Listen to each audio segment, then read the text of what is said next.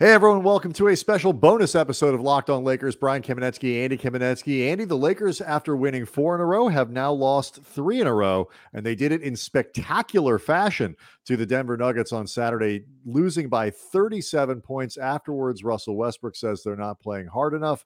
Frank Vogel says they're still searching for answers. It's hard to disagree with any of it, and we'll talk about it next. You are Locked On Lakers,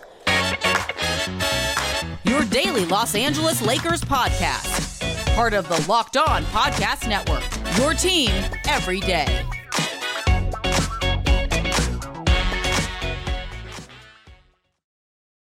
Thanks to everybody for making Locked On Lakers your first listen of every day, sometimes even on Sundays, Andy, because when things go horribly wrong, sometimes we just have to respond in real time.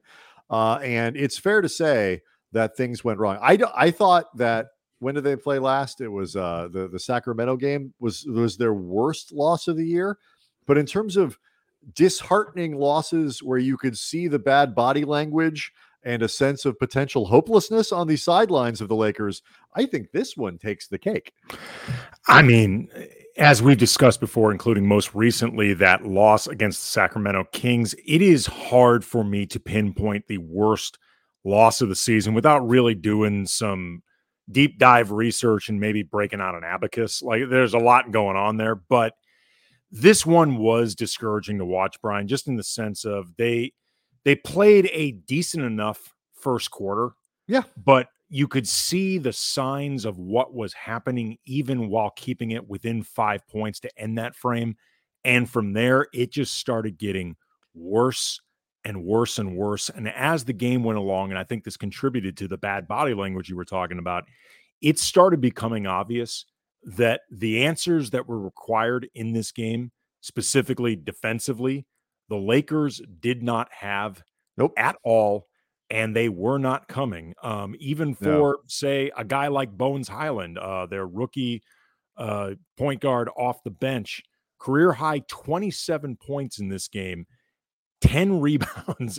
Like, he outscored, I believe, or pretty close to outscored the Laker bench by himself. Like, until he started getting into garbage time, there was a period where he was outpacing the entire Laker bench. Yeah, so 133-96 was the final there. And Andy, you alluded to some of the, kind of the avalanche in the box score. And you just look at the way this game progressed. Lakers down 34-29 at the end of the first quarter. They scored 31 points in the second quarter, so decent output. The Lakers go into the locker room with 60 points. That's not bad. But they gave up 39 to Denver in the second. It didn't get any better in the second half. The Lakers gave up 60 points themselves, and just as bad, they only scored 36 on their own. So I mean, they were terrible defensively, they were terrible offensively. LeBron inefficient, 25 points on 23 shots.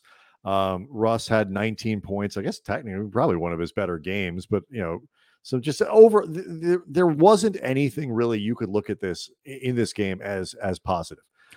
Defensively, they got absolutely annihilated in every way, shape, and form. They tried to play big with Dwight Howard against Nikola Jokic, and that didn't work. Certainly playing small against Nikola Jokic didn't work. They were scrambled all night, but it wasn't even, even when Jokic didn't play, Jokic played 28 minutes on Saturday night. That leaves 20 others where he didn't. The Lakers got torched in those, arguably even worse than they did when Jokic played. I mean, you don't need Nikola Jokic again when you got Bones Highland. Yep. I mean, he was indicative of. I mean, again, he's a good player, and I think he's a lot of fun. I think he's got a bright future ahead of him. But he put up a career high again, 27 points in this game. I'm going to go out on a limb and predict that 10 rebounds is a career high for him. The Lakers they had no answers for anything going on. Like you had mentioned going big, for example.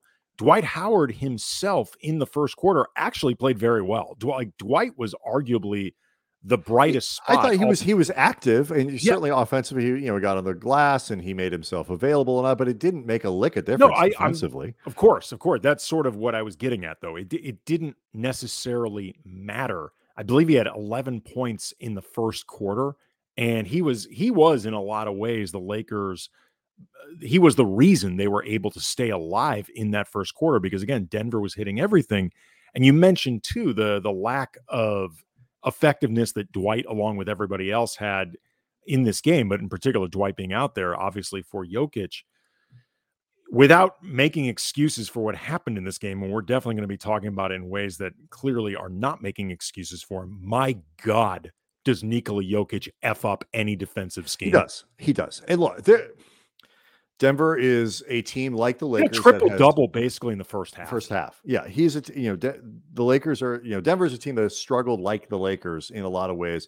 Lots of injuries, lots of instability in the lineup, and all of those things. Their podcasts are just as frustrated as ours, in terms of what Locked On Nuggets looks like. They are not a bad team, though. They certainly have some talent over there. And they came out and they hit every single shot that they took from three-pointer. They went into the locker room at half shooting over 60% from three-point range. That's not entirely bad defense. Some of that is just really, really hot shooting. They made all but one of their free throws. Like, Denver was offensively, this was a night where they were going to win, it seemed like, and that's fine.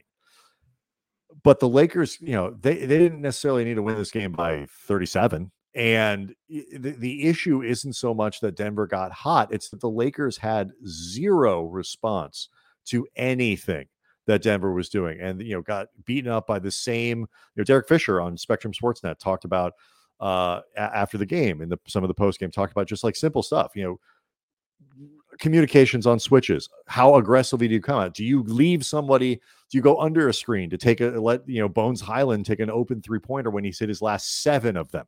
Like, all of this stuff was going on, and the lack of organization combined with terrible offense, just terrible in the second half, particularly in the second half. But sort of disintegrating as the game went on, but useless in the second half.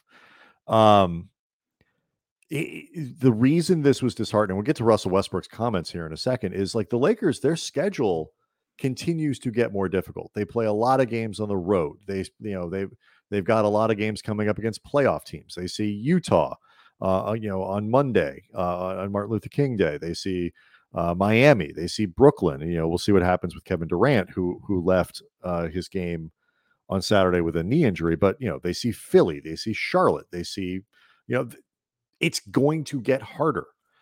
And there was nothing about Saturday's game that made you think, they can fight their way through that. And maybe Anthony Davis coming back makes a difference, but it's not going to be instant. Anthony Davis doesn't come back and instantly turn them into a team that can be what they need to be. It's going to be 4, 5, 6 games. And you wonder where they're going to be at the end of this stretch of, where you get to mid-February, where you get to the All-Star break, if they can't do better than they've done over the last 3 games. Yeah, I mean, AD is going to be reevaluated sometime this upcoming week. Like, we are not going to know the exacts of it. I think I don't even know if they know for sure exactly when it's going to happen, but it's coming up soon. Hopefully, he will be back. There are reports that the Lakers are optimistic that he could be back by the end of January. But I mean, he is not going to automatically cure everything that's happening with this team. He'll make them better, and certainly defensively, he gives them an anchor that they just don't have right now. And there's only so much you can ask of LeBron as a rim protector, and you can see that either fatigue or oh crap, I got to keep doing this every single game. Defensively is starting to set. In the last few games, LeBron has been as bad defensively as everybody else on this team.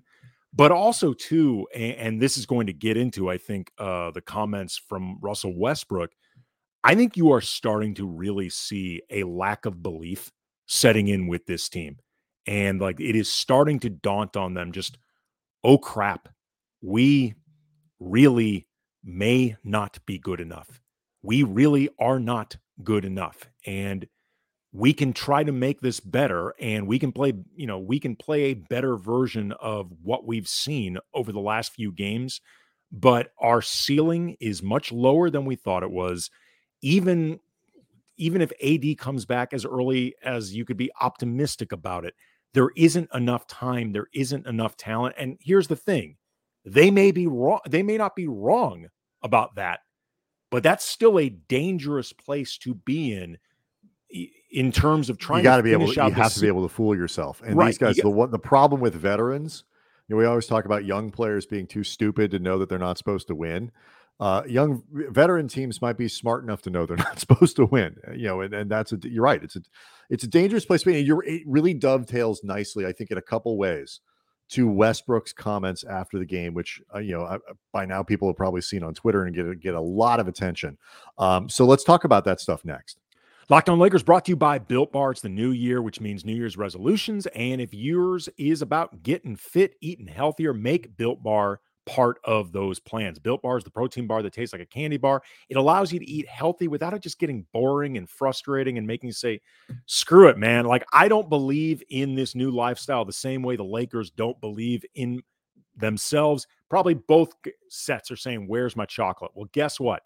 Built Bars, they are covered in 100% real chocolate. Something good, by the way, if the Lakers want to eat their feelings right now, and I wouldn't blame them. Most Built Bars, only 130 calories, 4 grams of sugar, 4 net carbs, but 17 grams of protein. That's the good stuff. Great flavors to choose from: coconut almond, peanut butter brownie, cookies and cream, salted caramel, and down the line. So go to Built.com, use the promo code LOCK15, get 15% off your first order. Again, promo code LOCK15, 15% off at Built.com. Locked On Lakers also brought to you by Bet Online. Bet Online would like to wish you a happy betting new year as we continue the march to the playoffs in the NBA and the NHL, and obviously the NFL already in them. Bet Online remains the number one spot for all the best sports wagering action in 2022, and it's a new year with a new updated desktop and mobile website to sign up today and receive your 50% off welcome bonus on your first deposit. Just use our promo code Locked On to get started. So from baseball, football, not baseball, mostly basketball, football, hockey, boxing, UFC, and eventually baseball, but not now. Right down to your favorite Vegas casino games. Don't wait to take advantage of all the amazing offers for 2022. Bet Online is the fastest and easiest way to wager on all your favorite sports. Bet Online, where the game starts. All right, so let's talk about Westbrook, who basically spent his post-game media conference, again, not in a bad mood, surprisingly cordial. He didn't turn the ball over. He had 0 turnovers again. But the theme of Russ after the game was, we need to play harder. Ultimately, we need to play harder. And this was not just him. You heard it again. I referenced Spectrum Sportsnet, their post-game show. You heard the broadcast team, play. Like, this was one of those nights you could see they're being beat to 50-50 balls. They were slow. And while Frank Vogel chalks some of that up to getting their asses kicked, which I think is relevant, it does hurt your body language and the speed at which you move. Both of those things can be true at once. They were getting their asses kicked in part because they weren't playing hard enough. Yeah, Dwight Howard said the same thing. And stop me if you've heard this before from me, Brian. I've been saying this a lot all season. This is just something, like, I know sometimes playing hard or effort can be a very subjective thing. And there's something you brought up before, that at times we need to play harder from players can be code for, we need to play better, or an excuse to fall back on. I don't think that's the case with this team. They need to play better, but in lieu of maybe the talent gap that they don't have, or at least until AD comes back, they need to be playing harder all the time. And this is something they have not been doing on a regular basis. It may be, you mentioned before how veteran teams, it can be harder to talk themselves into being better than they are, further along than they are their own championship potential. Superstar teams, or at least guys who have been superstars, and there's a lot of guys on this team who have been superstars, or even in the case of somebody like Trevor Ariza, a very high-end role player, somebody with a pretty high profile. They're not always the guys used to doing the hustle stuff. But if you look right now at like the hustle stats for this team, they are among the lead cellar dwellers for contested shots, among the lead cellar dwellers for offensive loose balls recovered, defensive loose balls recovered in total. And it doesn't feel in any way misleading. They are a team that, like, I understand if they get beat in certain ways because of who's on the floor right now, the limitations of what is a very oddly constructed roster, all of those things. But getting to a loose ball is getting to a loose ball. And you will get beat at times, but there are other times where they're getting beat And I think more often than not, because they're just not going after it hard enough. Like they have But to here, play. yeah, and here's where I think those things are related, though. And I think oftentimes we just have to play harder. I 100% believe, I still believe it, 100% that sometimes we have to play harder is just code for we need to play better, and I still think that's true. But where I think it's particularly relevant for this team is the gap between, like we were talking earlier, the gap between where they are and where they expected to be. The amount of hard that I think they thought would be required is just way higher. Like when you sort of mentally calibrate based on what you think you are, your expectations as a player.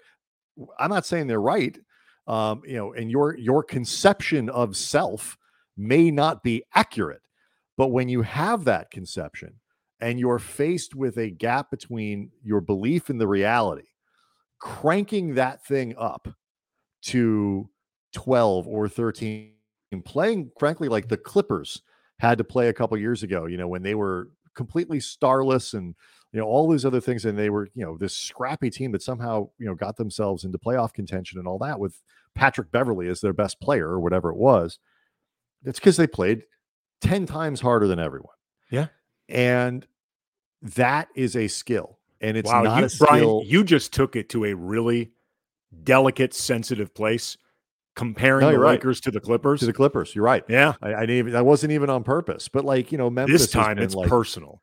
Memphis has been like that over the last season. I think they were a great. It's like there are certain teams that can get by because in the NBA, playing harder than your opponent every night is a skill. And this is where the cliche, I think, does have some truth to it. The Lakers do get everyone's best shot, so like teams do get amped up. So it's harder to get that team on a night where they're just not as dialed in, or they're not working as hard because so many Laker games are on TV or whatever it might be. You want to say you beat the Lakers, LeBron's there, Westbrook's there. And so, it's a big deal. So you don't get teams that are blowing the game off. But okay, that's baked into the cake. Now it just means you got to play that much harder because they are not capable right now of playing better. And so when you don't have better as an option, let me rephrase, they are obviously capable of playing better. They're not capable of better making up the gap, if that makes sense. Yeah. I mean, so the amount of just pure effort needs to go up. I don't know if that can solve the problem, or if they can get there with the players that can then perform what they need to do. Like the jigsaw puzzle here is, as Grandma Sophie, our great grandmother, might have said, or anybody else, from the old country, fakakta. But it's something they got to do, and they got to do it quickly because they are going to lose ground fast in the conference if they don't.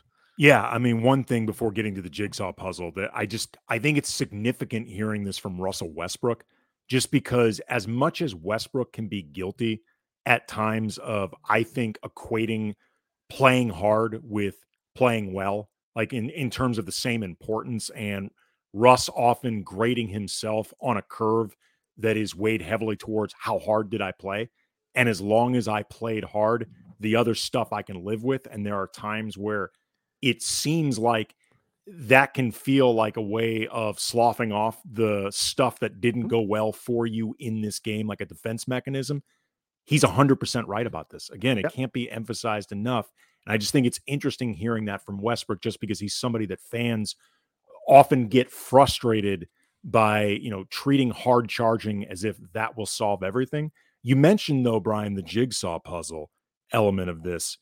Frank Vogel after the game was talking about, like, there's still a new group, still learning each other. Like, they haven't had a lot of practice time. They haven't gotten to a place yet where everybody's comfortable with each other.